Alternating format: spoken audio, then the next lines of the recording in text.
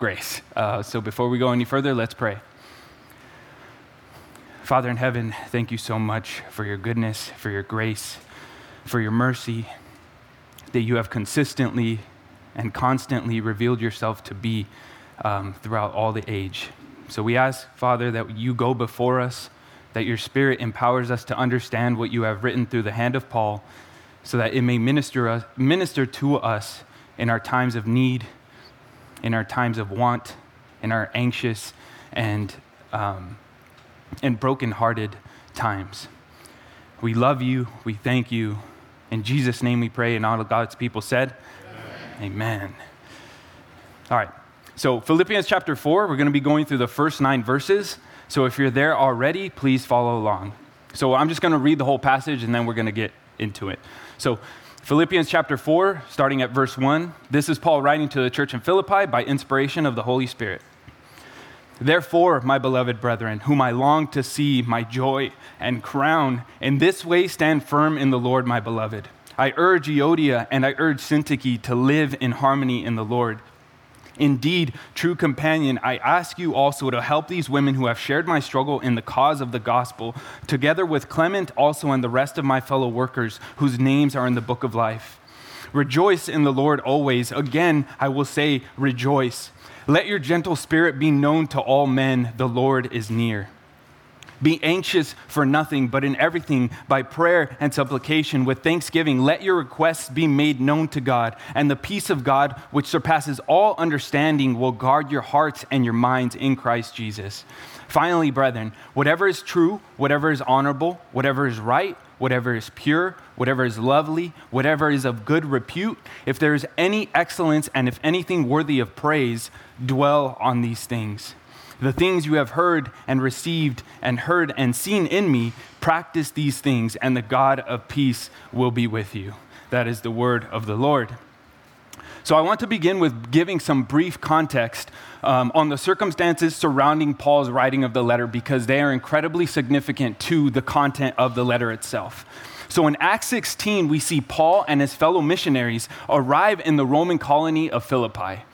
The fact that Philippi is a Roman colony is also essential to the content of the letter, and we'll unpack that in this, in all of chapter 4, actually.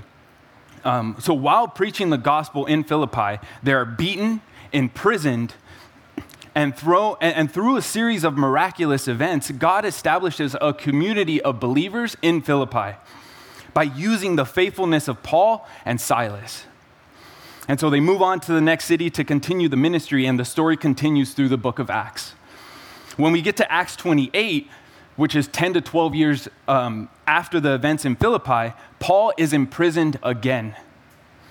And while in Roman chains, he writes 4 letters: Colossians, Philemon, Ephesians, and our letter for tonight, Philippians. The theme of this letter is primarily one of joy. So if you're lacking joy, Paul is in prison, writing in Roman chains, and he is the freest he can be. So if you're lacking joy, I would encourage you to memorize this letter. I myself, I'm about up until the first 12 verses, and I just constantly refer back to it, and it is ministered to me in so many ways. So this joy is primarily expressed through thanksgiving. The primary reason for Paul's thanksgiving is the faithful fellowship that he enjoyed with the Philippians. The faithful fellowship that they've had with him during his time as a missionary and prisoner over the span of those 10 to 12 years, from the planting of the church in Acts 16 to his imprisonment in Acts 28. So here's what we've seen in Paul's letter so far. In chapter 1, he describes how he is able to rejoice in his circumstances of suffering. He is able to walk joyfully through that suffering by being thankful, always praying, magnifying Christ, whether in his life or his death, enduring for others, and encouraging unity. In chapter 2, we get this beautiful exhortation to have Christ-like humility, beginning with defining humility, and then presenting 3 examples of humility, starting with the utter humiliation of Christ himself, And then he presents two wonderful examples of two faithful brothers, Timothy and Epaphroditus. In chapter 3, Paul presents a stark contrast between his previous persecution of the church to his present pursuit of knowing Christ. His desire to know Christ is of supreme value to him. But he doesn't just leave us with desire alone, because as we saw last time I was with you all, desire alone gets you nowhere. So the second half of chapter 3, which we saw last time, presents us with some practices on how to walk in maturity in order to resemble a citizen of heaven. This heavenly citizenship mentioned at the end of chapter 3 in verse 20 leads us to our passage this evening. Let's take a look at the outline together. So I titled this message, Citizens of Heaven. So in this passage, we will observe 4 trademarks of a political body of believers so that we may walk as guarded, peaceful witnesses under the rule and dominion of the one true King. Not Caesar, not the current president, not any other form of government or military, under our one true King. So the trademark, and I'll explain why I named these trademarks here in a bit. So trademark number 1 is joyful unity. As citizens of heaven under the rule of Christ our King, we are to joyfully demonstrate the very unity he died for us to have and to experience, even if it calls for public correction. Trademark number 2 is protected hearts and minds.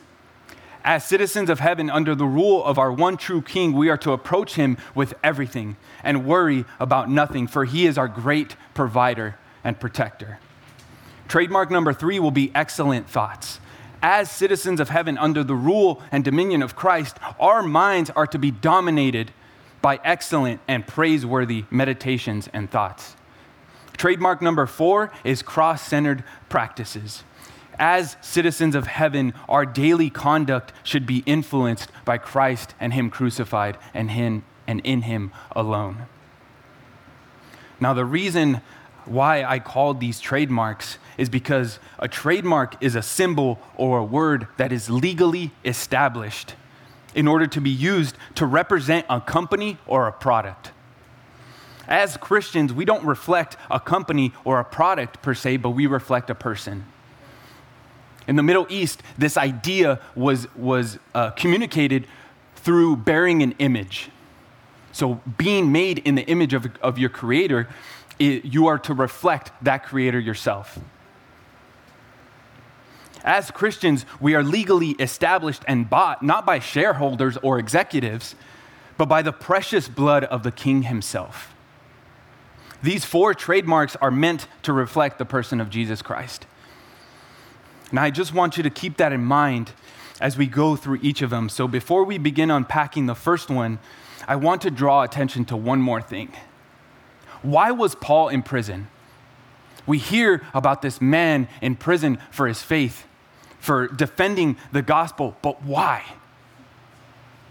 Why was he in prison? He's thrown in prison with Silas in Acts 16 and also in Acts 28, but why? Let's quickly look at how the crowds respond to the teaching that Christ is king, not Caesar. In Acts 16, verses 20 through 21, it reads, "And when they had brought them to the chief magistrates, they said, 'These men,'" referring to Paul and Silas, "'are throwing our city into confusion, being Jews, and are proclaiming customs which is not lawful for us to accept or to observe as Romans.'" And then later in Acts 17, verses 6 through 7, when it reads, "When they did not find them, they began dragging Jason and some brethren before the city authorities, shouting, 'These men who have upset the world have come here also.' And Jason has welcomed them, and they all act contrary to the decrees of Caesar, saying that there is another king Jesus." This is at the heart of why he was imprisoned. The reason for their persecution was the same then as it is now.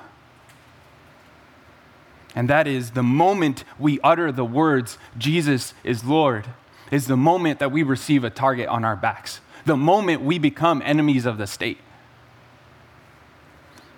the moment our supreme allegiance to Caesar stops. Now, it may not be the emperor of Rome at your heels, or his army, but it may be a parent, an unbelieving parent, an unbelieving friend, a coworker, an employer. So how do we respond? How do we embrace our true and most precious citizenship? We'll start there with point number 1. As citizens of heaven, we are to joyfully demonstrate the very unity he died for us to have, even if it calls for public correction. Verse 1 says, "Therefore, my beloved brethren, whom I long to see my joy and crown, in this way stand firm in the Lord, my beloved." The therefore here, we obviously have to ask ourselves, what is the therefore? What is he drawing on? What is he drawing attention to? In what way do we stand firm? We saw that last time I was with you when we finished looking at chapter 3, and that was forgetting what lies behind and striving to what lies ahead. Following the godly examples we have been given, being vigilant of the enemies of the cross, and eagerly awaiting the Savior's return through his resurrecting power. That's how we stand firm. Paul, therefore, is saying with his therefore that this is how you stand firm in the Lord. Peter also writes a similar exhortation in his letter where he says in 1 Peter 1:13, "Therefore, prepare your minds for action. Keep sober in spirit. Fix your hope completely on the grace to be brought to you at the revelation of Jesus Christ." The emphasis on the mind is key. And we'll unpack that a little more as we continue through our passage tonight. But Paul refers to them as his joy and crown. We also have a similar phrase that we use or that we've heard before. Can anyone think of what it is? My pride and joy. My pride and joy.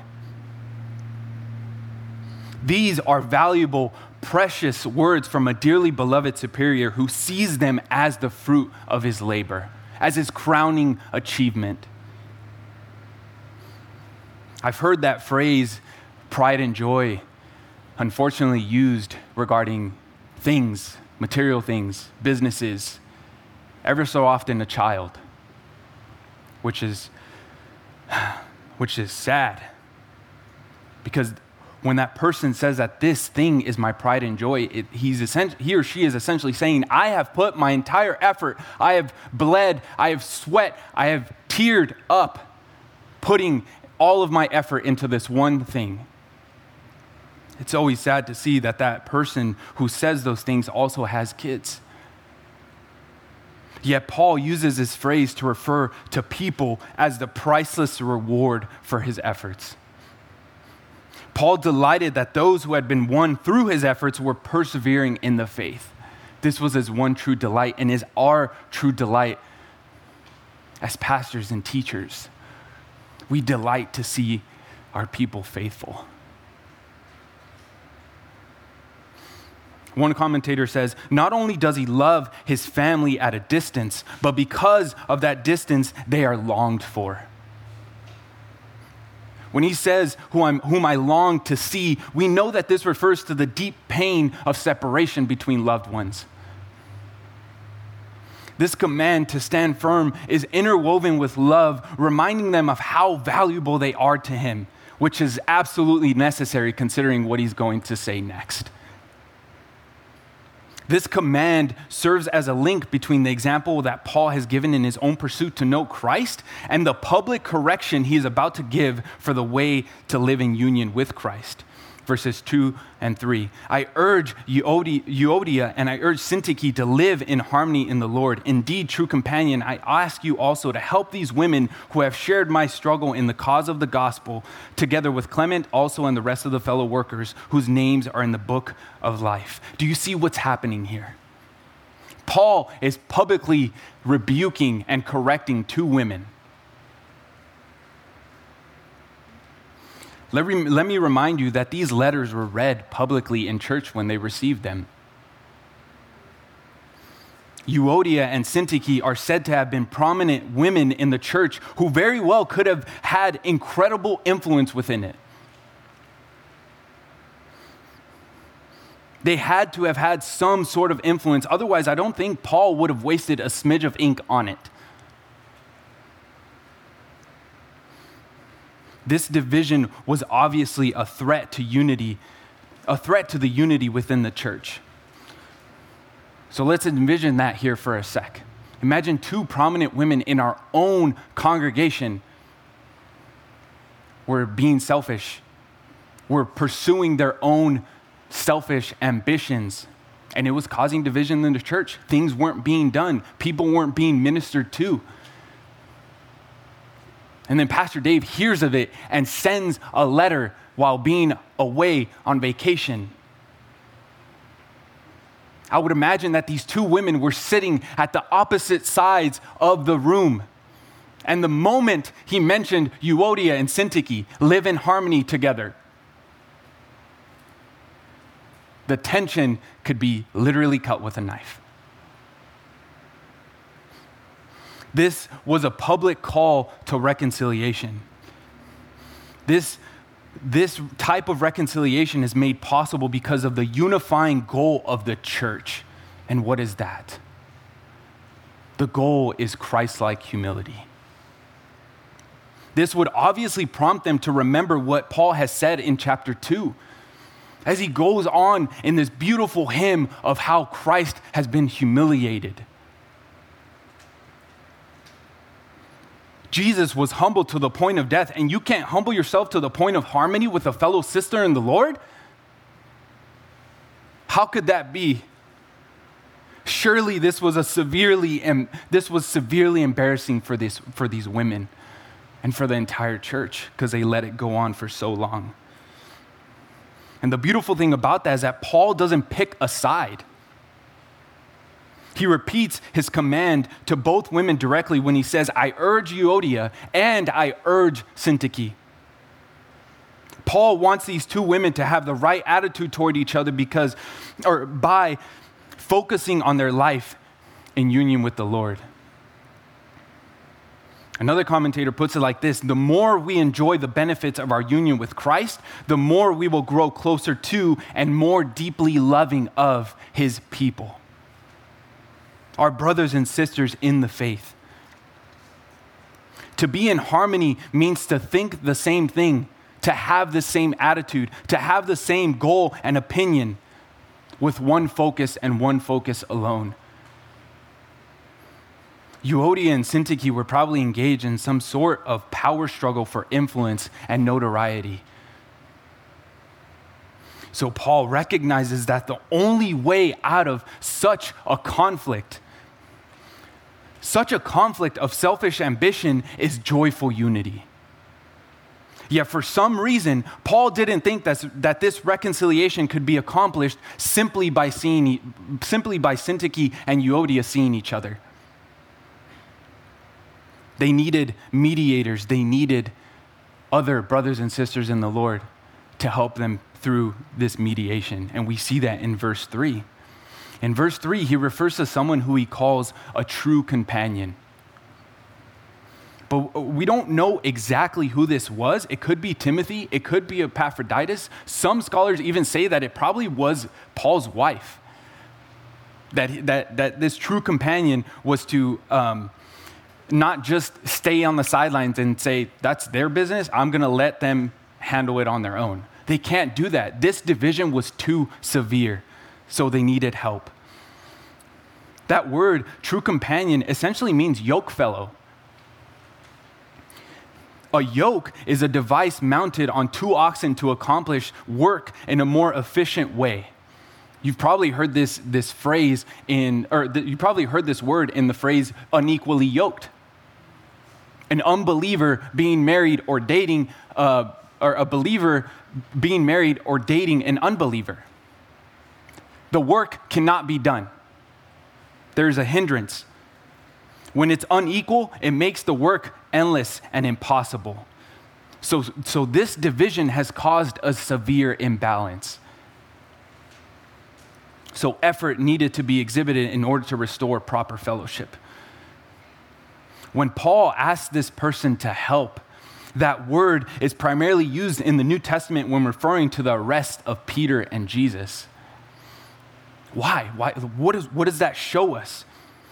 We can conclude from this use of the word here that the two women have moved so far apart that the only hope for reconciliation is for Paul's companion and the rest of the people to take hold of them and draw them back together again. This is what is needed. So let me ask you this. Are you a threat to the unity in the church? Are you? It's not just purposefully dividing yourselves off of minor issues with one another, but it may be you not showing up. Not just physically, but when you're here. Are you taking the time to minister, to encourage, to pray with the people around you? Because I've spoken with enough people here that people are brokenhearted and they need you. Do you see yourself as a threat to the unity of the church? Will you ask for help when you need it? When you have a conflict or a heavy burden, will you ask for prayer? Are you prepared to give help when it's needed? Because boy, is it needed. But don't let this discourage you. In spite of their division, Paul was still absolutely certain about their salvation. Because he says, whose names are in the book of life. How encouraging would that be? He publicly rebukes two women and then refers to them as names written in the book of life. That would be convicting if I've ever felt conviction. What a sobering comfort to these women. And it's a humbling reminder to all of us that in spite of our failures, God will indeed keep his promises. I really appreciate how one commentator put the book of life within a Roman context when he says, and I quote, "The citizens of a Roman colony of Philippi had their names recorded in a civic register and were obligated to live in harmony and peace with one another." The citizens of the colony of heaven in the Roman colony of Philippi, who have their names written in the book of life, are called by the Lord, not by Caesar, above all powers, to live in peace with one another. You're to have peace no matter what. And that word peace has become one of the most precious words to me in the last few months, and I'll explain that at the end. This is absolutely something to rejoice over, which is what Paul leads to next. Verse 4, rejoice in the Lord always. Again, I will say, rejoice. Let your gentle spirit be known to all men. The Lord is near. This is not simply a cheer up or have a nice day. Paul has experienced the true power of resurrection in the participation of Christ's suffering. Paul was in prison for the cause of Christ and says, no, these are not Caesar's chains. I am to experience a momentary imprisonment for an eternity of freedom, an eternity of liberation. Our relationship with the Lord is so central and powerful in our lives that all other factors cannot shake our sense of enthusiasm in the Lord. Nothing should and can hinder you. Most people think that you get joy when you get what you desire. But real joy comes when you realize what you deserve. And that is grace. Reflecting on God's grace should fuel your joy. One particular event of rejoicing absolutely stunned me when I was doing some reading in Acts. We see that in Acts chapter 5. Let's look at it briefly here. Acts chapter 5 and verse 40 through 42. They took his advice, and after calling the apostles in, they flogged them and ordered them not to speak in the name of Jesus, and then released them. So they brought them together, they flogged them, and then they released them and said, stop it.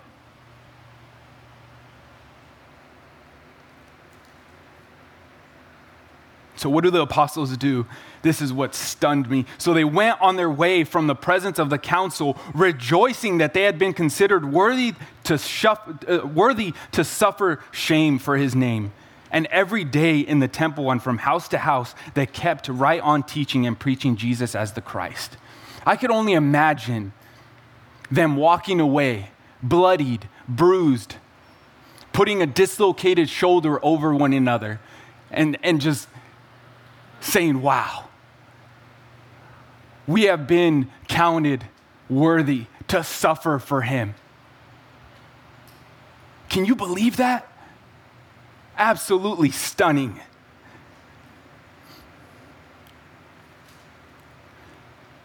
Reflecting on the riches accomplished for us in Christ should put a new song on our lips. Help us be like the psalmist, Lord. In Psalm 40, verses 1 through 3, it reads, I waited patiently for the Lord, and he inclined to me and heard my cry. He brought me up out of the pit of destruction, out of the miry clay, and he set my feet upon a rock, making my footsteps firm. He put a new song in my mouth, a song of praise to our God. Many will see and fear and will trust in the Lord.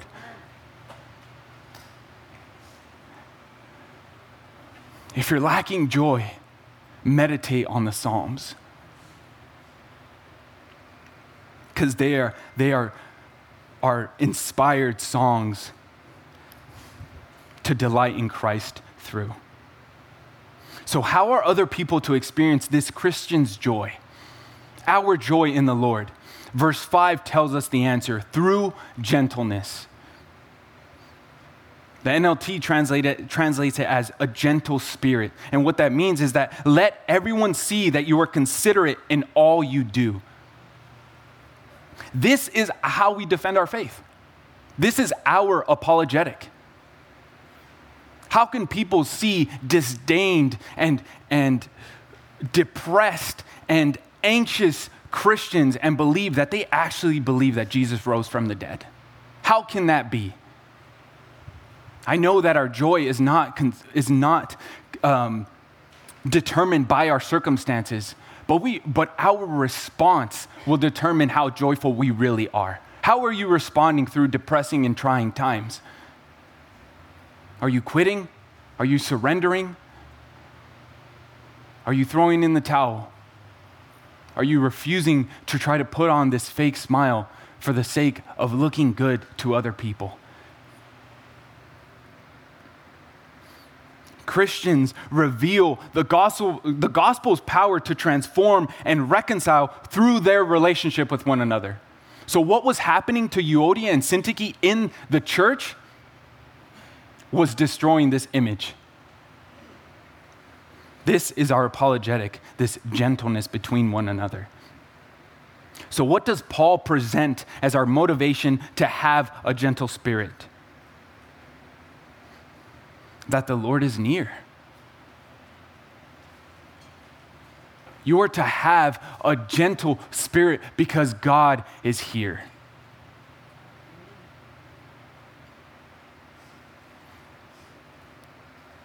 There's two ways that this can be interpreted.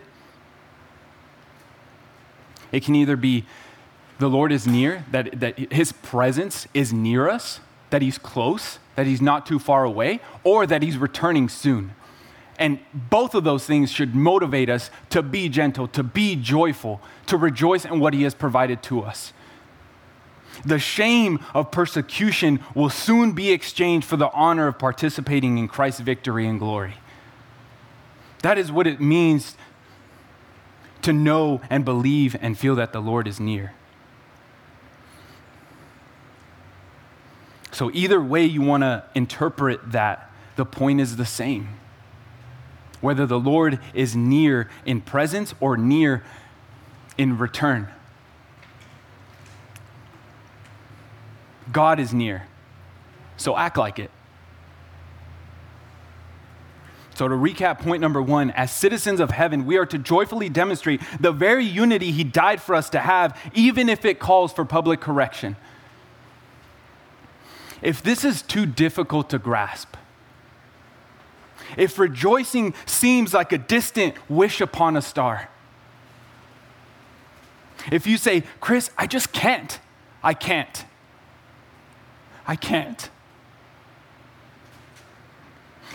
Paul provides us with a crucial starting point in our next point. Trademark number 2, protected hearts and minds. Verse 6, be anxious for nothing, but in everything by prayer and supplication with thanksgiving, let your requests be made known to God. What's our first response? It's prayer. Now that may sound like the typical Christian answer, but if you've been walking with the Lord long enough, you know how absolutely essential and powerful that is. Most of the times, it's all you have.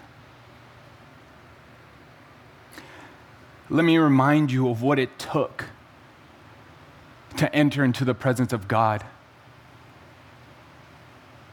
A sacrifice. You couldn't just begin speaking.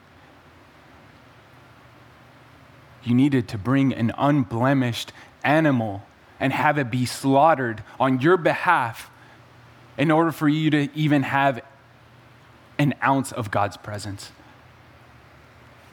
Prayer is one of the most incredible privileges we have as believers, which is why this is Paul's crucial starting point.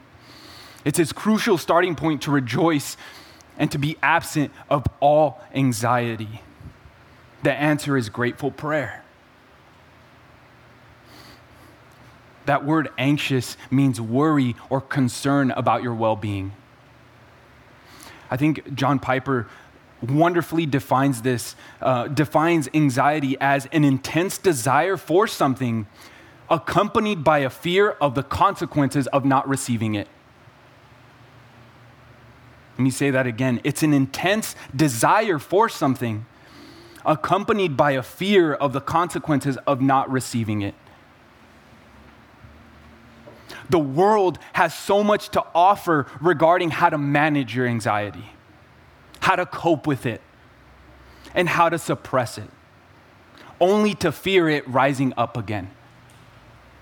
But Paul here offers a way to completely eliminate it. How radical is that? Do we believe that that's possible? His prohibition prevents all exceptions and excuses. There is nothing, absolutely nothing, that is a proper reason for the continuous stress of worry. It's these types of verses that cause us to come face to face with the God of the Bible and ask him, do I believe you?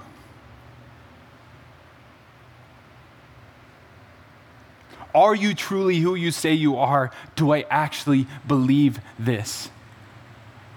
These are harsh words.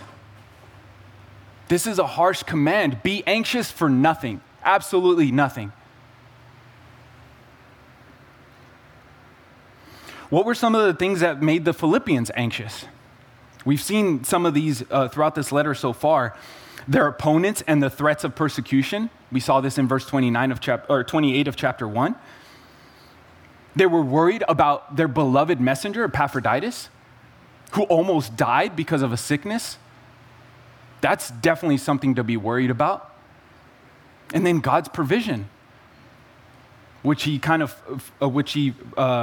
Paul demonstrates in the second half of Philippians chapter 4. What about Paul? What did he have every reason to be anxious about?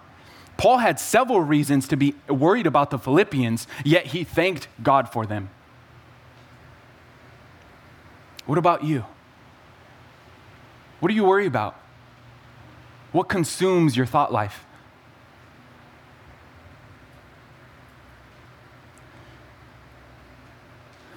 Behind every anxious thought is the illusion of control.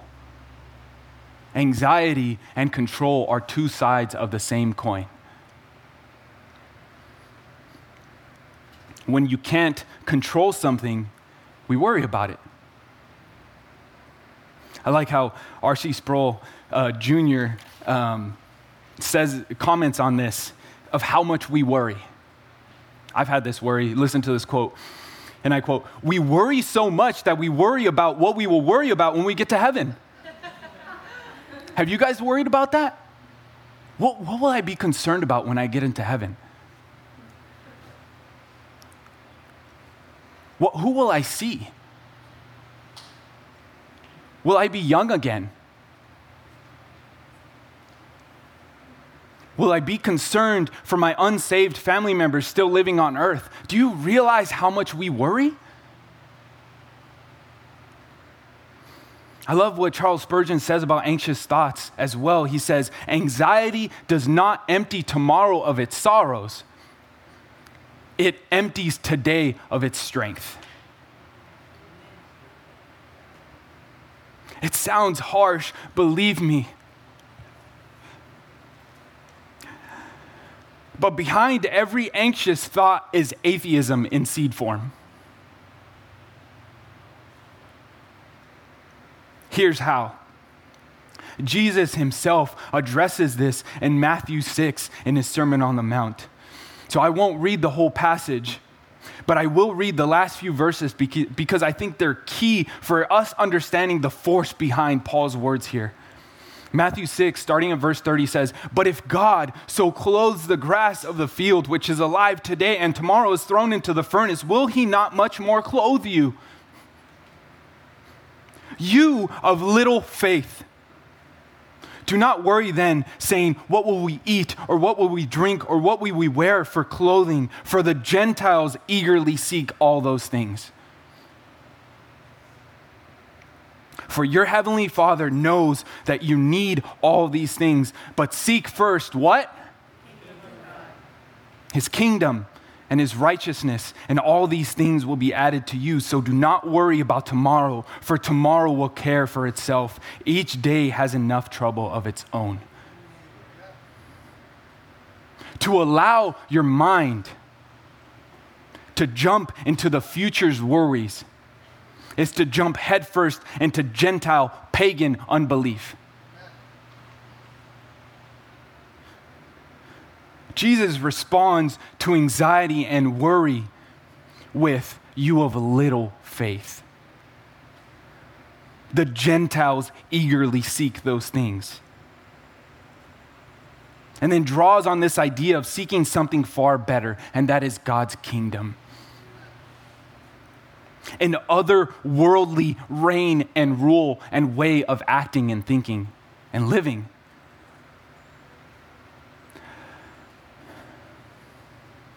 Jesus equates worry to little faith. And I would assume, according to Jesus, little faith means absolutely nothing to you. Especially when he calls you a Gentile. Impure, pagan, unbelieving. Help us pray. God, help us pray. Things like help our unbelief in times of trouble and need. We need to cry out. And Paul encourages us to do so in the very same verse. Paul contrasts the nothing with an everything. So you have absolutely no rhyme or reason or reasonable, you have no adequate reason to worry, but you have every single reason to pray. He is calling for a full self-disclosure before God, to lay it all out with a grateful attitude. What can we gain from doing this? Does God really hear my prayers? What does God not only promise, but secure for those who call upon God with gratitude when anxiety and depression are absolutely crippling? When the tears just keep streaming and you can't stop them, what are we to do? When he keeps you from getting up. Verse 7, and the peace of God, which surpasses all understanding, will guard your hearts and your minds in Christ. Thankful prayer accomplishes two things: the guarding of your heart, which is your affections, your desires, what you care for the most, those things that you are chiefly concerned about, and the guarding of your mind, your thought life, your intentions, your thoughts, your daily meditations. All that you love, all that you think, completely guarded. But by not the Roman imperial guard, but the God of heaven. That word guard is a military term, which would have resonated with the Philippians because a lot of them were retired Roman guards. Yet this guarding far surpassed the power of Rome. The effectiveness of God's peace defeats even the best military minds. Those minds of the Roman army. The army guarding the Roman peace could only exert external force. That's all they could do. That's all any military power could do. But God's peace guards the internal. The hearts and minds of believers in Christ. I love this quote. Is one of my favorite quotes. It's by Corrie ten Boom, where she says, if you look around the world, you'll be distressed. If you look within, you'll be depressed. But if you look to God, you'll be at rest. Do not look to the world, because it's only going to do so much. How many times do you look at the recent news article or the special on TV and think, oh, there we go. Here we go again. More ungodly behavior. No. And when you look within, you'll only find a sinful wretch.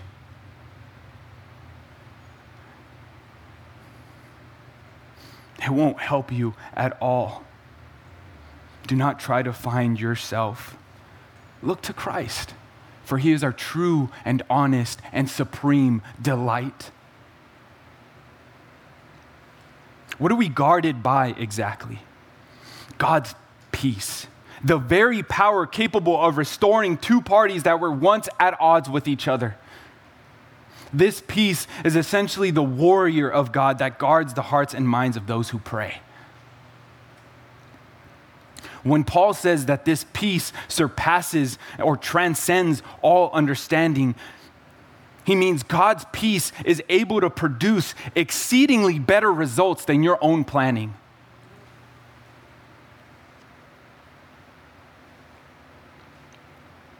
So at this point, you may be inclined to ask, does prayer really have this effect on me? Is prayer really this powerful as you say? Reflect. For a brief moment, reflect on your own prayer life. Do you pray often enough to even be able to reflect on it? That deeply? The answer to those questions is absolutely, and it accomplishes much more that is even possible to comprehend. So to recap, point number 2, as citizens of heaven, under the rule of our one true King, we are to approach him with everything and worry about nothing, for he is our great provider and protector. Oftentimes, our thoughts lead us to humble prayer with thanksgiving. But what type of thoughts? What should be the content of every believer's thought life? What should we be consistently consumed with? And we see that in the next trademark of the Christian, of the heavenly citizen, and that is excellent thoughts. Verse 8 reads, "Finally, brethren, whatever is true, honorable, right, pure, lovely, of good repute, if there is any excellence and if anything worthy of praise, dwell on these things." This is how we determine what should dominate our every thought. And it's not just some daydreaming type of pondering. It's not this random mantra like, I gotta think happy thoughts. I'm sending you happy, good vibes and thoughts. It's nothing like that. It's calculated and intentional. The reason for that is because the word that he uses the word dwell, which is, in the Greek, it's logizomai. This is where we get the word logarithm. It's technical. It's intentional. It's drawn out. It means to take into account, to calculate, to reckon, to consider. These thoughts are based on reality rather than opinion. These virtues are valued in the world as well, aren't they? Unsaved people do love things that are true. They love things that are honorable, right, pure, lovely. Anything that is excellent. These virtues very well could have been valued in the Roman colony of Philippi due to the popular philosophy at the time that stemmed from the big three: Plato, Aristotle, and Socrates. But by mentioning them here in the context of guarding, he is redeeming each term. Let's look, I won't spend too much time on each one, but let's look briefly at each one. Things that are true. This is directly tied to God's intervention in our lives. In Jesus' prayer to the Father the night before he's crucified, in John 17:17, he prays, "Sanctify them in the truth. Your word is truth." This means that God intends his very word to be the primary means by which he purifies our minds. Do we meditate on God's word knowing that? Knowing that through meditating on his word and spending time in his word, that we are actually being conformed into the image of his Son. That will only be valuable to you if you have an accurate picture of the Son. Otherwise, you don't want to be conformed to him. It's of no value to you. But God intends his very word to be the means by which he purifies our minds. We are essentially calmed by divine speech. This is what Jesus does when he calms the storms. He brings order out of chaos. And he does the same in creation. It is chaotic. The waters are chaotic, but the Spirit is hovering over the deep, calming everything down, bringing everything into proper formation that glorifies God. This is what the word does to us. Honorable. Things that lift the mind from what is cheap and ordinary to that which is noble and good and of moral worth. Things that are right. Things that pertain to certain requirements of justice. This was probably the most virtuous one at the time because it's the one that holds society together. We love true and accurate justice.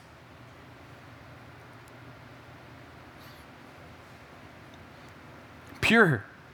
Things that are morally blameless. For Paul, purity in all of life begins in the mind.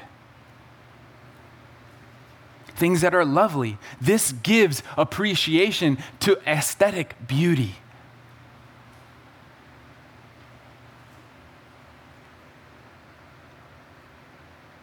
Of good repute. Whatever words, works, or persons are well spoken of by people deserve our careful consideration. And then excellent and anything worthy of praise. These two qualify the 6 qualities already listed in terms of moral excellence.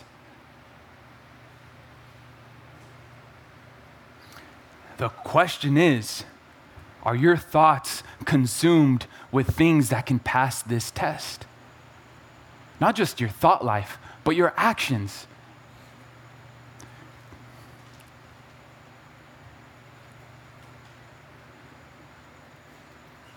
I have to say that Christians are the only ones that don't have freedom of speech. You don't. Why? Because every word will be accounted for.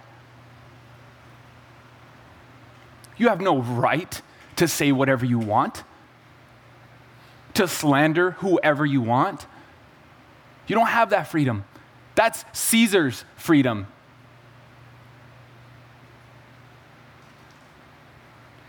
We have much more freedom in Christ that is worthy of praise. What about your actions? Can your actions pass these tests? And it's not just purposefully engaging in a certain activity. It's deciding to go watch a certain movie. It's deciding to listen to a certain album. It's deciding to hang out with a certain friend. Most of the time, those conversations are not good, are not excellent, are not edifying, are not true, and are not pure. Every single one of your thoughts determines your behavior. If not immediately, if left alone to grow and fester, it will eventually rise up into the public. The battle for the Christian begins in the mind. I love several years ago, I was beginning to gain much more understanding of the Old Testament, of how the entire story of the Bible harmonizes together into one story. And something that Pastor Josh said to me in that time of learning, he said that, he asked me, do you realize that there's no wars in the New Testament? There aren't any wars. There is persecution, but there aren't any wars. The reason for that is because the war went here. It became a spiritual battle. God doesn't command us to exterminate the Canaanites, but he does call us to kill our flesh. And how do we do that? That happens in the mind, first and foremost. If you notice, if you take all of these words to its supreme logical end, they all point to the Son of God.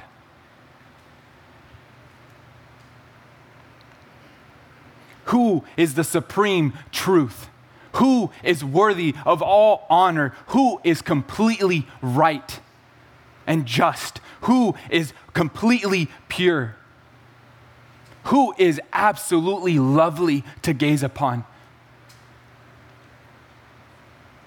Who has the greatest reputation, who is of utmost excellence and completely worthy of praise? Paul is calling us to meditate on the person of Jesus daily, constantly through our grateful prayer.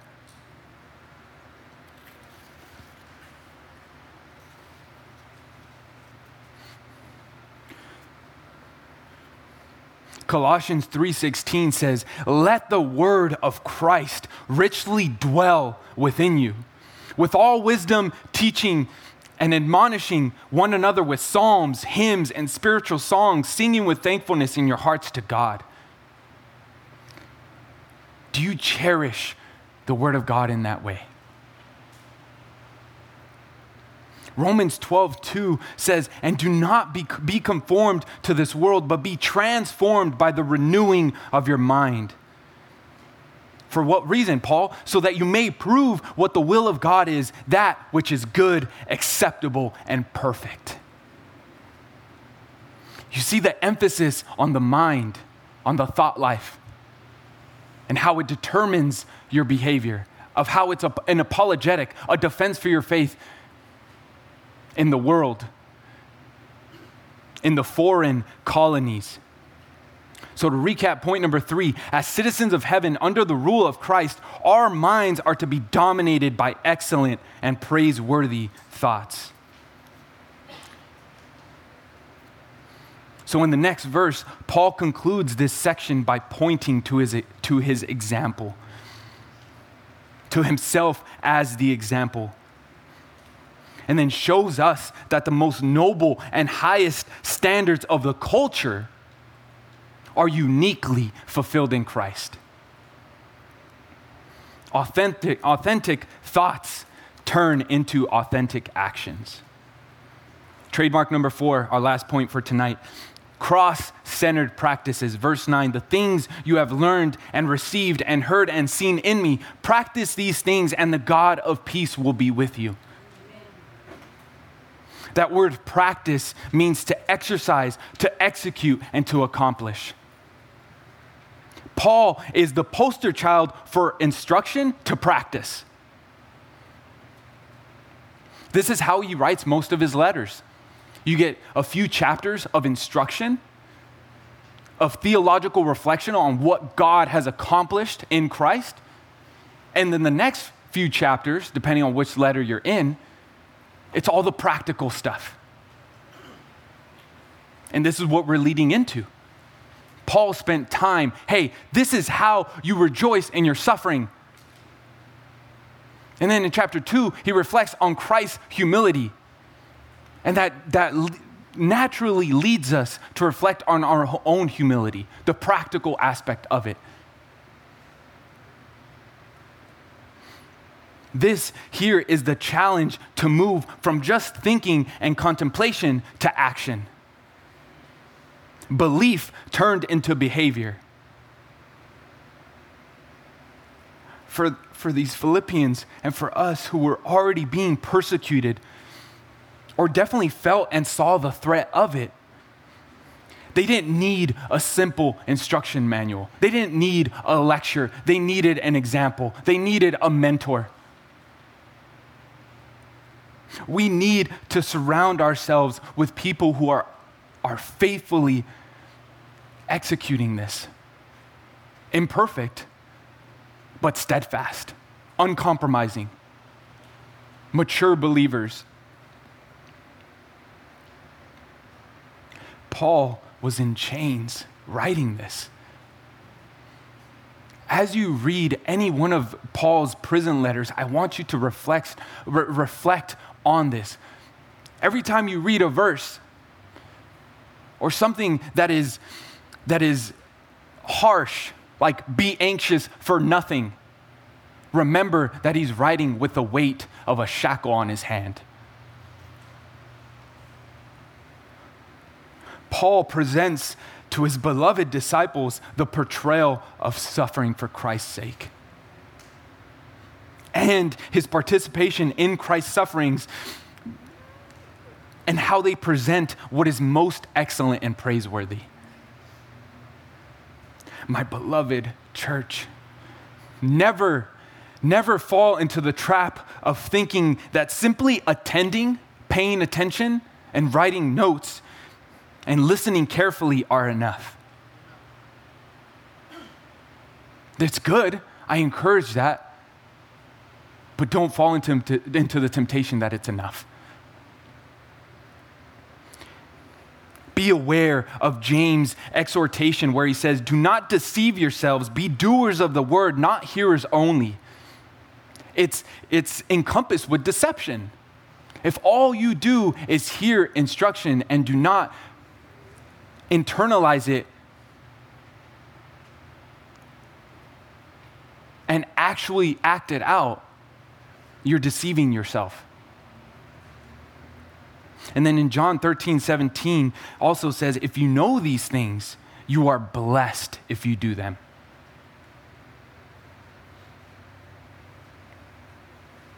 Hebrews 13:7 says, remember those who led you, who spoke the word of God to you, and considering the result of their conduct, imitate their faith. I'll say it again. I said it last time, but I'll say it again. Do not underestimate the power of an example. When he says that what they have received, it usually refers to receiving a sort of tradition. It also refers to the reception of the inner understanding of the nature and spirit of the moral life of the Christian, which grows out of a contagious power of an example. And in the past year or so, this example has been Pastor Dave. That man has experienced a lot of pain and a lot of loss in the past few years. And watching him grieve, it did something in me. It fired me up. I was a believer for several years before that, but when I got here and I experienced not only how he got through it, but how all of you ministered to him and continue to minister to him and his family, faith became behavior. Faith became visual. When he says what they have seen and heard in me, it refers to a personal experience. Paul was not only preaching the gospel, but he also showed it in the way, he also showed the way to live it out. Do I really act like Christ resurrected from the dead? What does that mean? What does that look like? It looks like believing him. It looks like belief turning into behavior. If you reflect on the beautiful resurrection passage in 1 Corinthians 15, Paul says, if the resurrection didn't happen, this is a paraphrase, if the resurrection didn't happen, we are the most to be pitied. Why? Why could he say that? Because why do believers, why are they pitied if the resurrection is false, if it didn't happen? Because if you believe that the resurrection has happened, you are to tailor your entire life to its truth. And so I thoroughly believe that the resurrection is 100% fact. But when Paul's reflecting on it, if it's false, we're the most to be pitied because we tailored our entire life to it. So I would ask you, can your life be pitied and shamed if the resurrection didn't happen? Or can you just continue moving along like nothing happened? Our life is to be tailored. Our entire lives are to be tailored around that central fact. I want to call to remembrance something, the words that Jesus told Ananias when he told him to receive Saul of Tarsus. And Ananias was afraid. In Acts 9, verses 15 through 16, the Lord says, "Go, for he is a chosen instrument of mine to bear my name before the Gentiles and kings and the sons of Israel, for I will show him how much he must suffer for my name's sake." Paul's life was to be a life of cruciform, formed by the Christ, formed by the cross. And then reflect on what Paul has said earlier in his letter. It's not just Paul. It's the Philippians as well. At the end of chapter 1, he says, "For to you it has been granted for Christ's sake, not only to believe in him, but also to suffer for his sake, experiencing the same conflict which you saw in me and now here to be in me." It's for the Philippians as well. And guess what? It's for us as well. Our lives are to be formed by the cross because in that, and only that, we can be formed into his glory. Under his reign and rule, So to recap point number 4, our last point for tonight, as citizens of heaven under the rule of the one true King, our daily conduct should be influenced by Christ and Him crucified. When believers think about these things and put them into practice, they will enjoy the presence of God, the God of peace.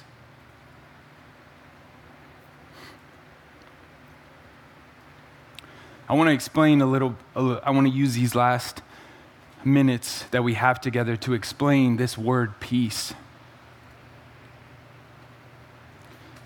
This word has been so precious to me in the past couple months. The reason for that is because the Greek word for peace is eirene. Irene. And Carolyn and I decided to name our daughter that. And it stems from Romans 5, verse 1, where he says, "Therefore, since we have been justified by faith, we have peace with God through our Lord Jesus Christ."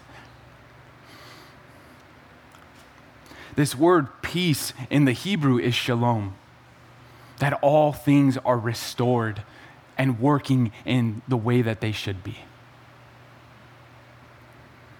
In the Greek, it was the term that demonstrated reconciliation, that demonstrated and communicated two parties that were severely at odds with each other, enemies that are now restored. So every time I think about the name Irene, every time I reflect on the life that is growing, I am reminded of the precious gift that Jesus gave to us. Not just in the actual life of a daughter, but the life in the person of His Son. Colossians 1:21 through 22 read, "And although you were formerly alienated and hostile in mind, engaged in evil deeds, yet He has now reconciled you in His fleshly body through death, in order to present you before Him holy and blameless and beyond reproach." Last night we had, this is the last thing I'll say and then I'll close out. Last night we had our young adult study, and I had one of them asked me why I get so emotional during baptisms or watching baptisms. And I spent a few minutes explaining it, but ultimately, it causes me to reflect on my own.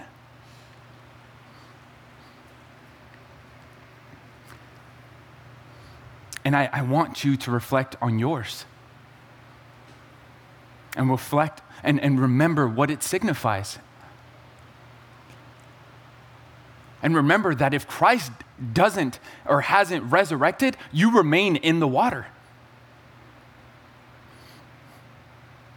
The means God used to destroy the entire earth in Noah, He uses to identify you as His chosen remnant.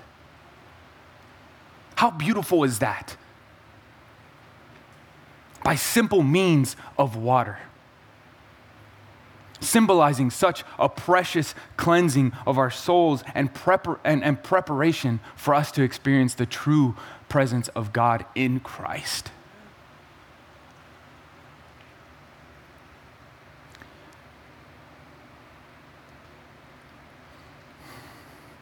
As citizens of heaven, we do not bow the knee to Caesar. We do not bow the knee to the worldly principalities, but we bow the knee to Christ because He reigns and He will always reign. And you, as a citizen of heaven, not a citizen of Rome, are meant to live in a colony of heaven. Colonies didn't seek to go back to the main country. Philippi didn't seek to go back to Rome. What they intended to do was to immerse that present situation with Roman principles. And we are to do the same here on earth, our foreign land, as a colony of heaven, to exhibit heavenly principles under the true reigning and sovereign King over all. Amen? Amen. Let's pray. Father in heaven, Lord,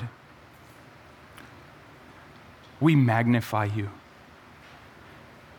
We lift your name on high because it is completely worthy of doing so. So help us do that, not just with our lips, but with our lives.